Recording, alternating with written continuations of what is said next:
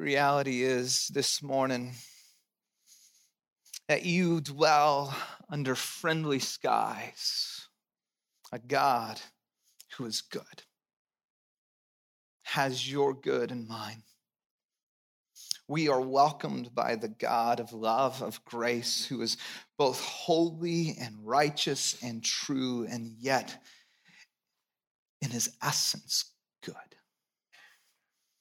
And so we welcome you here this morning, God, and ask that you would work and you would speak and that you would move and that we'd get just a greater glimpse of who you are, that our hearts would just begin to leap out of ours, that declaring you're good, that would be a sweet place of home for us. In Jesus' name, amen. Man, you can have a seat. Man, good morning. Welcome to Awakening. We're in a new series, Human Becomings, and we're starting it today. But if you don't know, we're going to run to the throne throughout this whole series. We're going to get after it. So we normally kind of give a little bit of a warm-up there. There is no warm-up, so stretch before you come to church and get ready. And we're going to dive right into it. Our heart, by the way, every single service, this is our prayer, this is our dream. Our heart is that this moment you would experience, we would be able to create an environment for you to have a life-changing encounter with Jesus that would change your everyday life. It's not enough for you to come into a moment and simply have an experience and walk away living the same. Our prayers in this moment that the God of the universe would show up and meet you in such a way that what we just sang, you are good.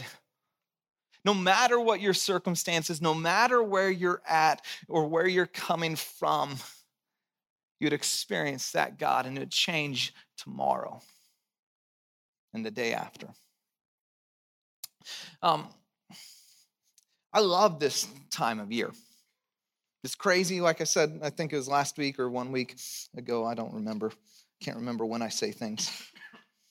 But part of what I love about this time of year is it's graduation season. How many have gone or are planning on going to graduations? Literally 3 of you. Okay, there's more of you. Okay. You had to think about it. You're like, I'm not sure if I'm actually going to go. I was invited, but I don't want to go to the graduation. But I want to start this way. Would you sit back? Would you relax? And think back to your most memorable graduation. I don't know what it was. Honestly, one of my most memorable graduations was my junior high graduation. I was the keynote speaker, kind of a big deal. Right? But sit back. It might have been the most recent one, whether it was high school, college, maybe your master's, maybe even your doctorate. But what was that moment? Just relax for me. Think back. The emotions that you felt. The anticipation. The excitement of being done and moving on. There's something about it, for those of us that are out of the school system, that we don't celebrate progression anymore. We don't celebrate how we are progressing in life. Instead, we just kind of get into a rhythm and just go through it. But graduations are those moments where we remember, we reflect where we've come, and we look forward to where we're going. Do you remember wondering what's next? Remember, especially maybe it was a college or high school graduation, you're leaving friends, you're leaving certainty, you're leaving all that you knew behind, and you're moving on to the great unknown, wondering what's going to happen next. And you begin to ask questions, don't you? Something about major transitions in life causes us or leads us to ask significant questions. It just happens. Who am I? Where am I going in life? Big question we ask, especially if you are going to college, we ask, well, what are you going to major in? right? If you're graduating college, we ask, what are you going to do with that degree? Why did you get that degree? That can't, no, I'm sorry. But right, we start to ask questions around doing, around what your occupation is going to be. And yet, there is a bigger question. One that's presented in those moments, but one that honestly, many people don't ask until near the end of their life. And it's not so much of a question as a reflection. Looking back on life, the question is this way: who have I become? And what did I do with the life I had? And yet, the bigger and greater question for us, and we'll be talking about this in Human Become Means, is who are you becoming? See, what you do is of little consequence in comparison to who you become. I love what A.W. Tozer wrote. He said, we humans are not only in a state of being, we are human beings. We hear that all the time. You're a human being, and some people have said you're not a human doing, you're a human being. I agree with that, but we are in a state of becoming. Meaning that you are growing, you are progressing through life, that your starting point isn't your final destination. We are on a slow spiral, moving gradually up or down. I believe one of the most important questions you can ask, no matter what stage you're in, is who are you becoming? This series is all about answering that question. Maybe said another way is, how do you truly experience transformation?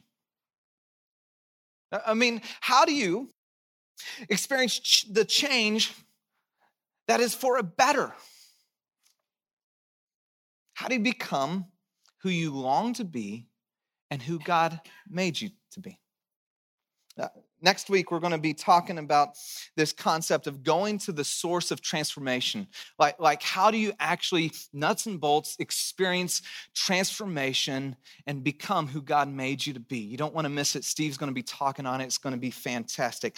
The following week, this concept, training versus trying.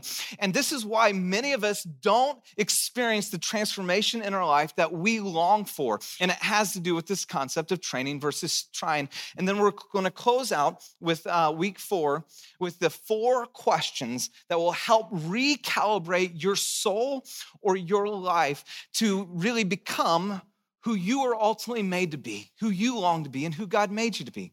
And this week, we're going to get back to diagnosing the problem of why is it we aren't who we want to be.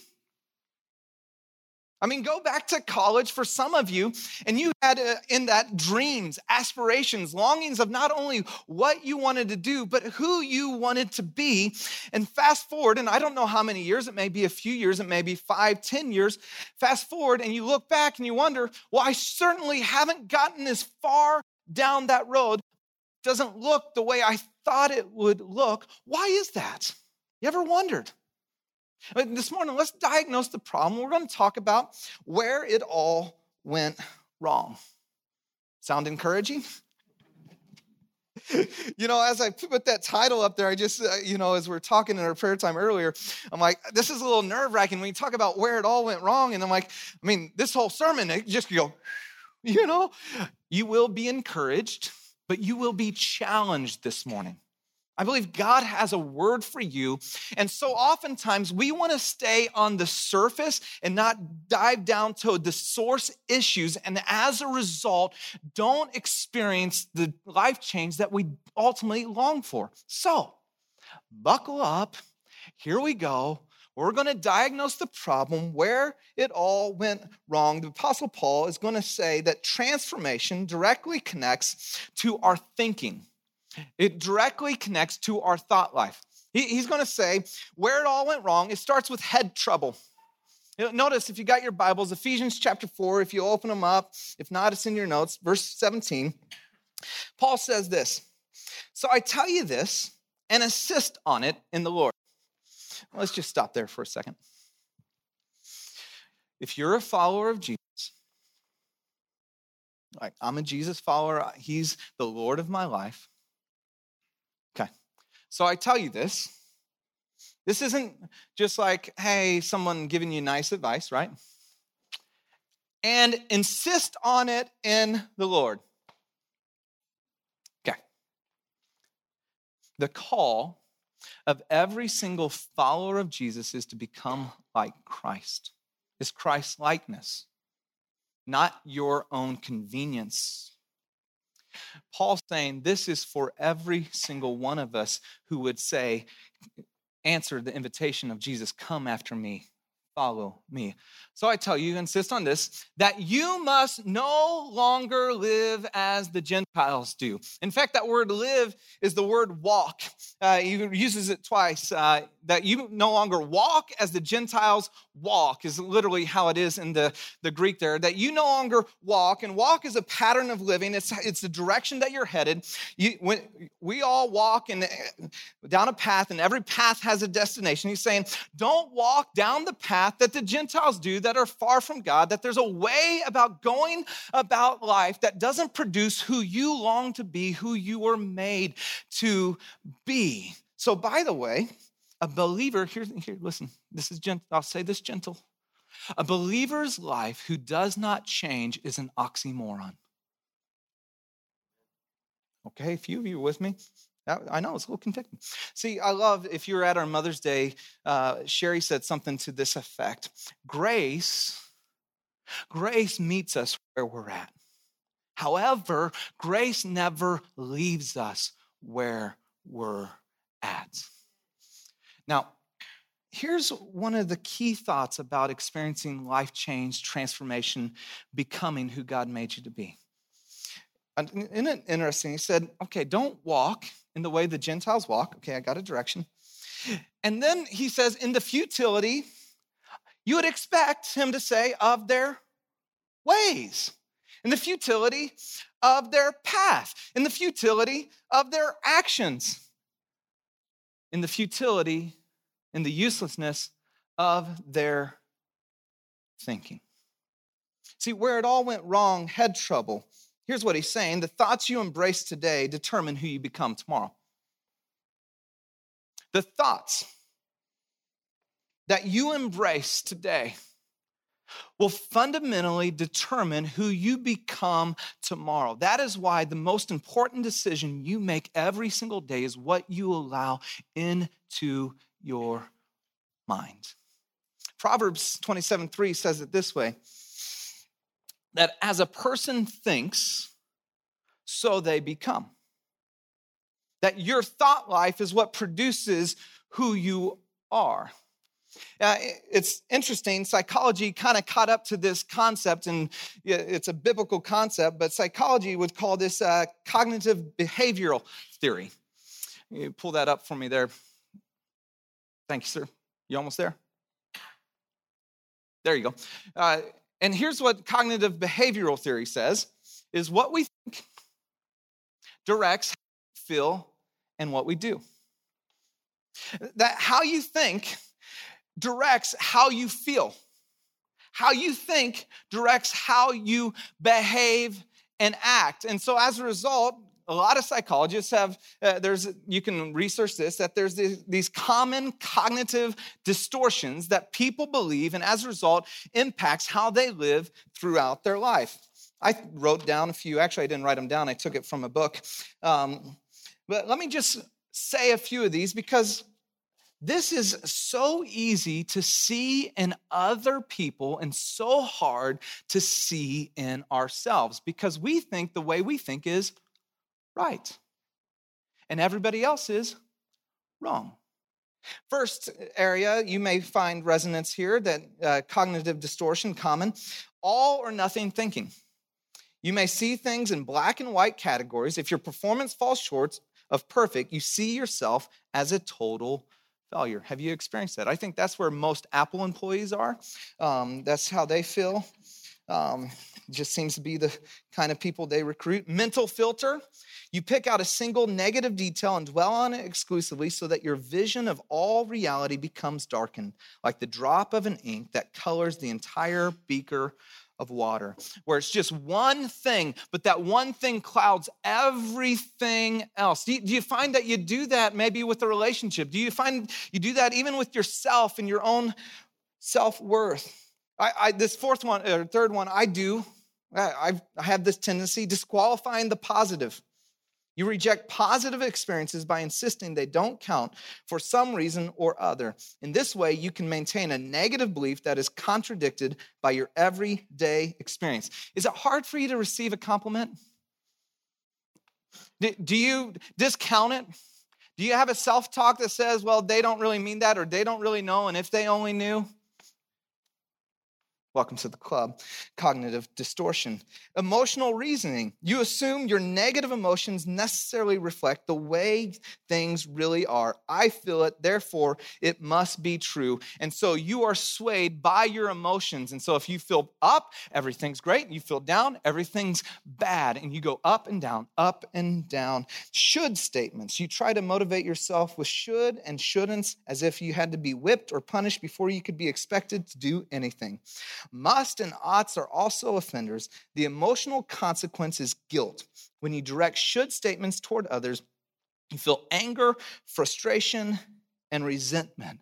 Are you constantly trying to motivate yourself by you should do this, you ought to do this, if only you would or could, and you just live under this canopy of guilt? Labeling and mislabeling. This is an extreme form of overgeneralization. Instead of describing your error, you attach negative label to yourself. I'm a loser. When someone else's behavior rubs you wrong, you attach a negative label to them. They're lame. Maintaining mislabeling involves describing an event with language that is highly colored and emotionally loaded. You got to ask where it all went wrong. Some of the best psychology of today, 2,000 years later, simply agreeing with what the Bible already said. It begins in the head, and they have head trouble. Psychologically, they've come up with this kind of fun phrase, stinking thinking. Do you have stinking thinking? See, the thoughts you embrace today determine who you become tomorrow. What are the thoughts that you are embracing today? Growing up, my friends and I could see this relationally with one another when we would be, dating. And you ever see someone who has stinking thinking when they're dating? Like head trouble? They're called dumb in love, right?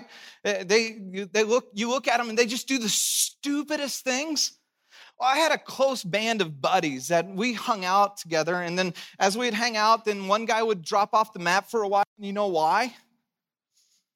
Girl, and then they'd break up, and he'd come back, and we're like, who are you? Oh, wait, yeah, you're our buddy. Yes.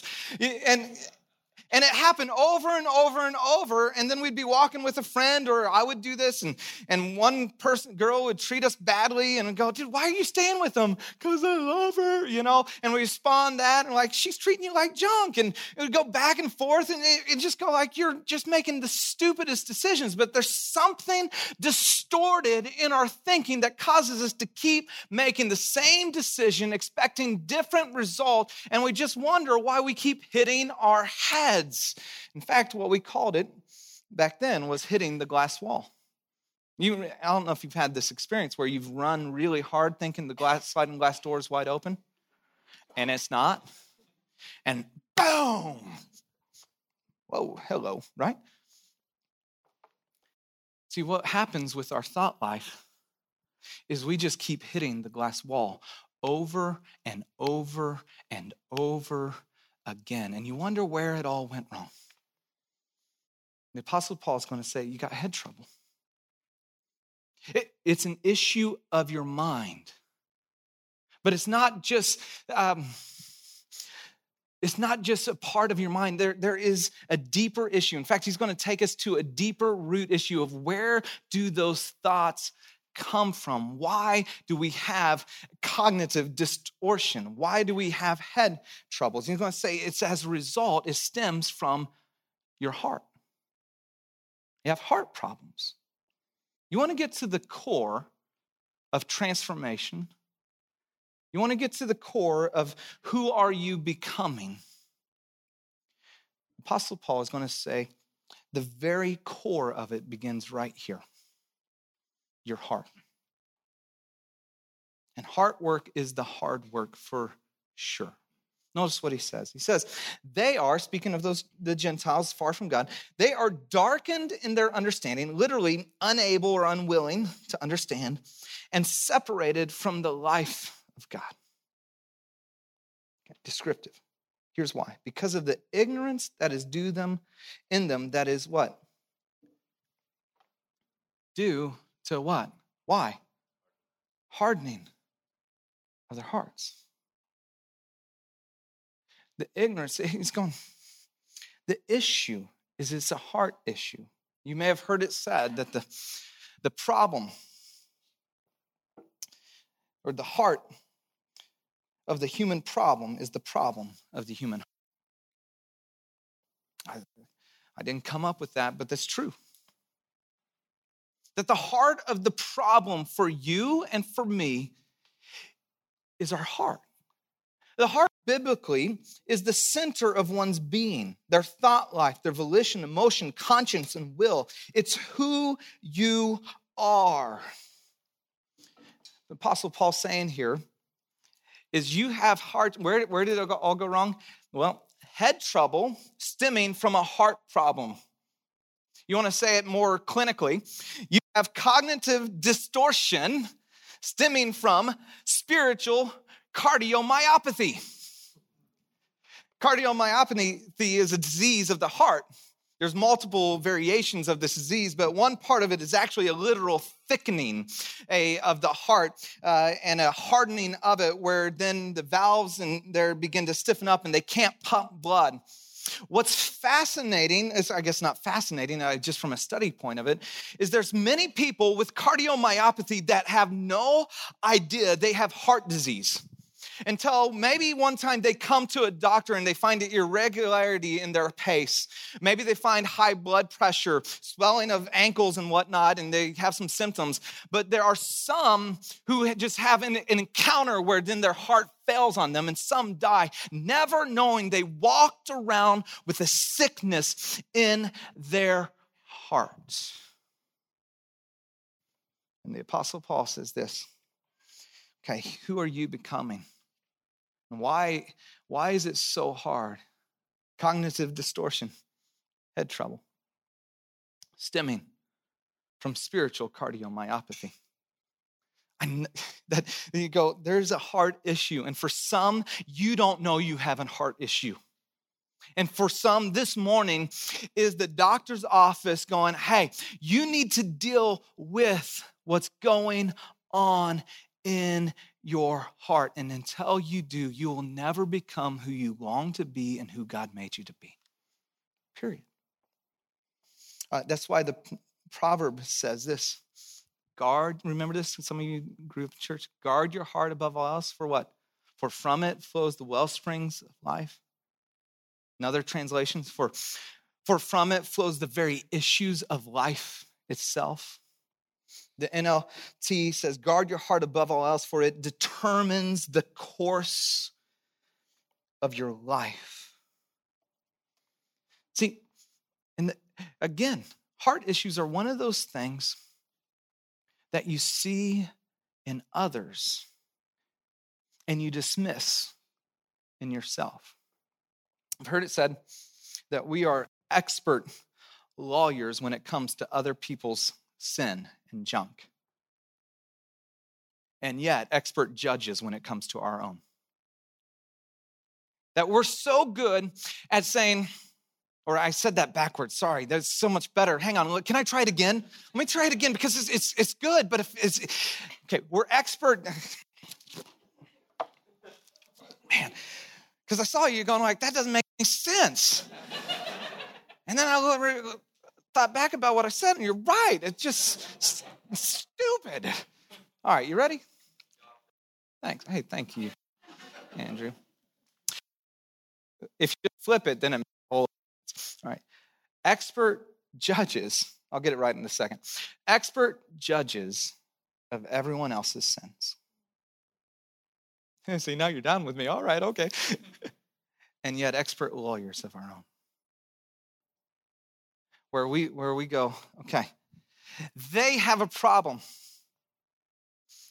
If they get their act together and yet don't deal with our own heart problem, our own heart issues. This last week, I was at the Yard House with some buddies that I've grown up with. We've known for a long, long time, and we're hanging out, and we do this, only 3 or 4 times a year.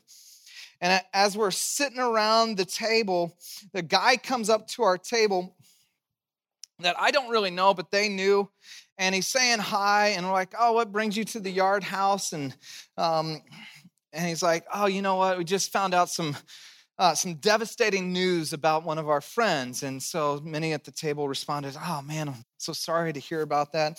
One guy that I know really, really well, he said, he's like, on a different note, what do you think about Ezekiel Elliott? Now, for those who don't know who Ezekiel Elliott is, he was the first-round draft pick for the Dallas Cowboys, God's team, by the way. This guy is a big Dallas Cowboys fan. Now, so this is so easy to see in someone else. So I can sit there and see this of like, man, that was like a hard-hearted response. Like this guy just talked about a devastating reality that their friend died. And the way we manipulate it from a hard heart to cognitive distortion is, I'm like, dude, that was lame. He's like, whatever. I was trying to bring the mood back up. He loves the Cowboys. I was trying to get his mind off of that and thinking about, man, they got this great running back. Isn't that good news? And you know what your fantasy football team's going to look like. But that's how we do it, by the way. That's how we operate, and we all do it. We all have a justification for why we behave the way we behave. And yet it goes back to, no, that was just a hard-hearted response. That then produced a cognitive distortion, head trouble, because I'm just now beginning to justify why I'm doing what I'm doing. See, he says head trouble stemming from heart problems produces numb living. You want to know what it produces in your life? Numb living. Now, I don't mean dumb living, because we see people who actually live so stupidly, right? It does produce that. But what we do is we use them as the extreme to discount our own numb living. Notice what the Apostle Paul says. He says, having lost all sensitivity. That word is literally to lose the capacity to feel. For some, maybe in your translation, it says, and the callousness. That there was just a callousness of that they couldn't feel. They have given themselves over. Now, this is interesting. Given themselves over literally means to self-abandon. That you've given up on who you could become because you feel like you could never become that, so you just give up and you give over to what's in front of you, a self-abandonment. And for some, you walked in this room and that's where you're at and you're struggling. You're like, I don't know. Who are you becoming? I don't like who I'm becoming, but I don't know how to become anything else. And he's going to say there's 2 primary areas where we numb out in life. First area, he's going to talk about pleasure, given over to sensuality so as to indulge in every kind of impurity. That pleasure, because you know why? It just makes us feel something. For some, it gives you that moment of feeling alive. It has a temporary relief with often a negative dark side on the back end. Now, we're not talking about sensuality or sexuality in God's design. We're talking about hey, you know what? I'm clicking online to feel something. It produces numb living. I'm I'm just trying to sleep with anyone and everyone because in that I feel like somebody. I'm at the office and that conversation, because, the marriage has been a little tough lately. And so, man, spark is something. It's just a conversation. It's not that big of a deal. Hey, it was just a lunch. He's going to say the first area is in the area of pleasure. The second area, then he's going to say they are full of greed. Greed is a lust for more. Excessiveness.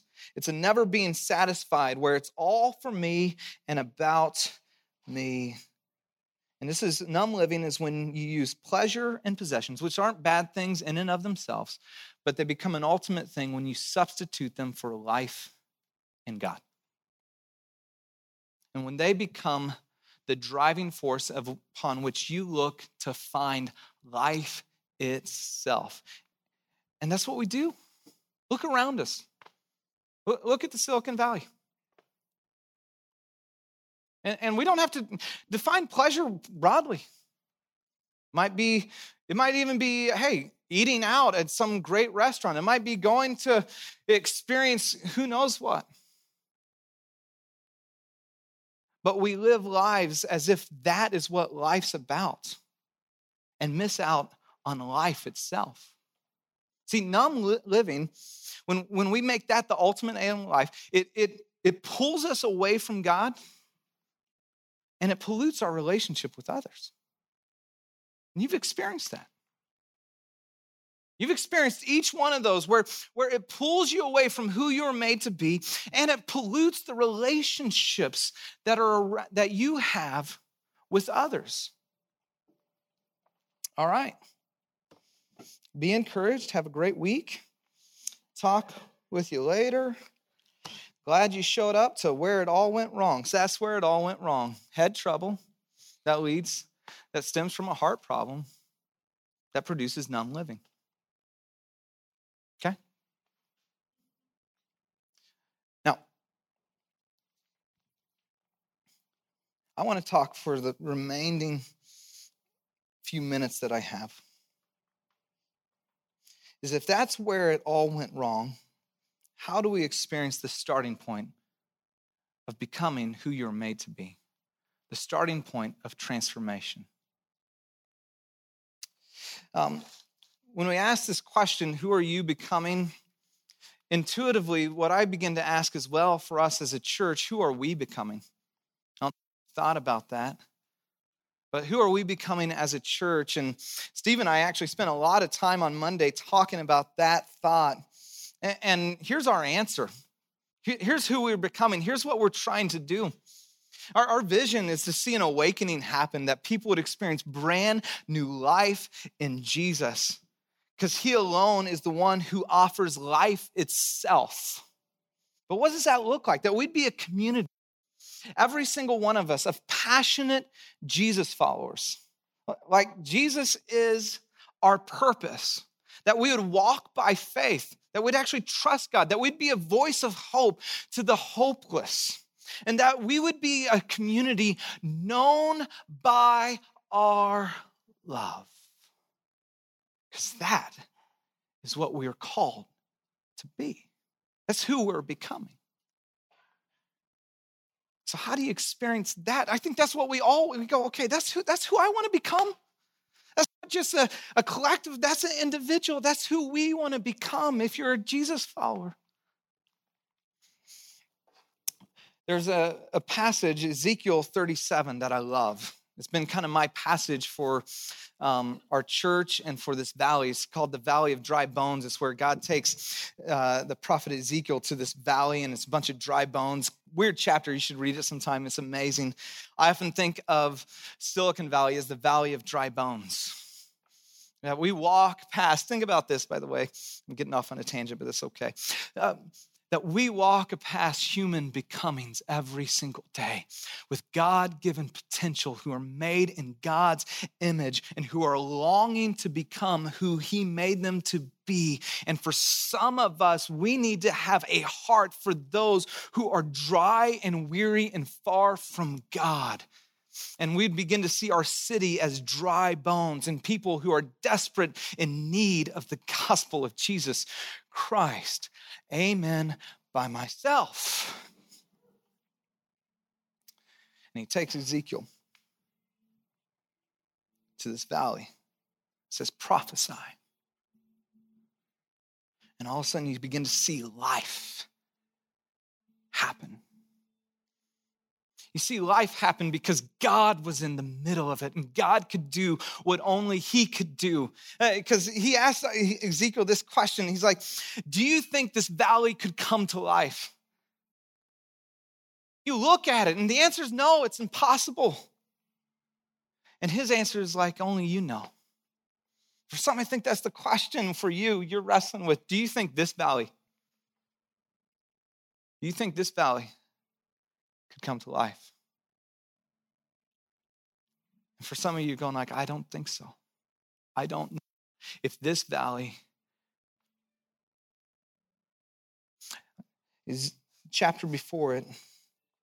God says this. This is the starting place for transformation. I will give you a new heart and put a new spirit in you. I will remove from you your heart of stone and give you a heart of flesh. And I will put my spirit in you and move you to follow my decrees and to be careful to keep my laws. Would you stand with me, and we're going to close, and I'm going to ask you to do some things. And Eric, you turn the lights down for me. We're going to enter into a season of worship.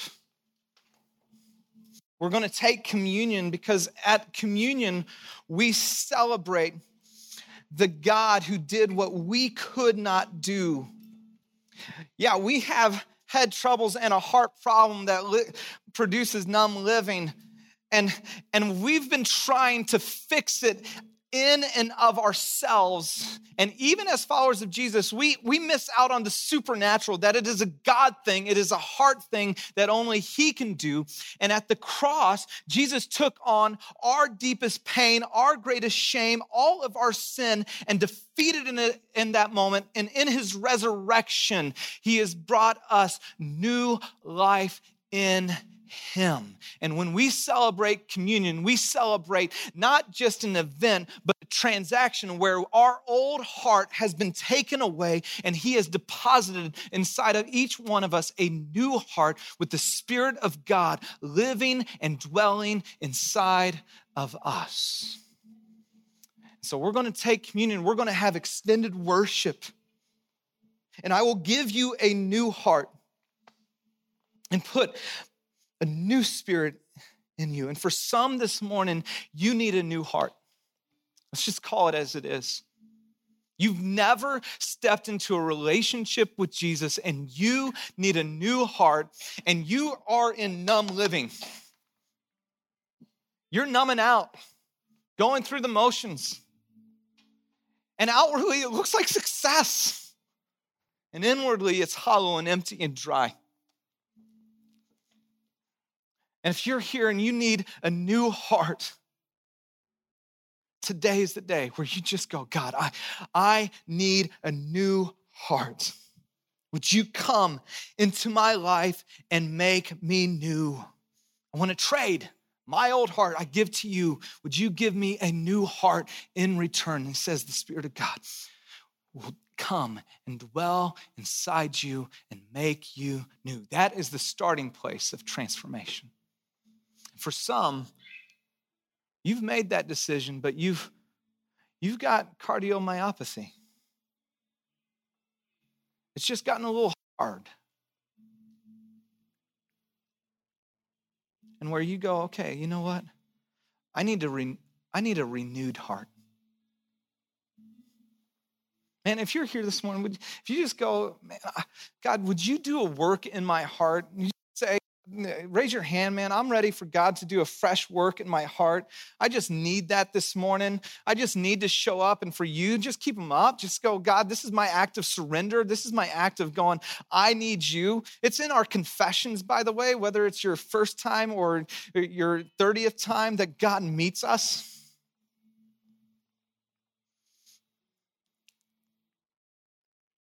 You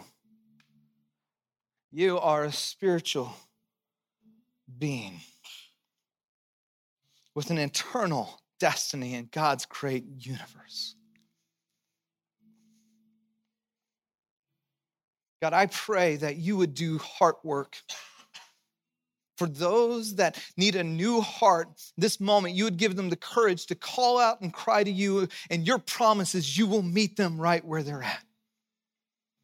And those who need a renewed heart, those who are ready, going, I've gone through the motions, I've been numbing out, I need you. I want to start living who you made me to be. Would you meet them in this moment? God, would you do the heart work, the soul work?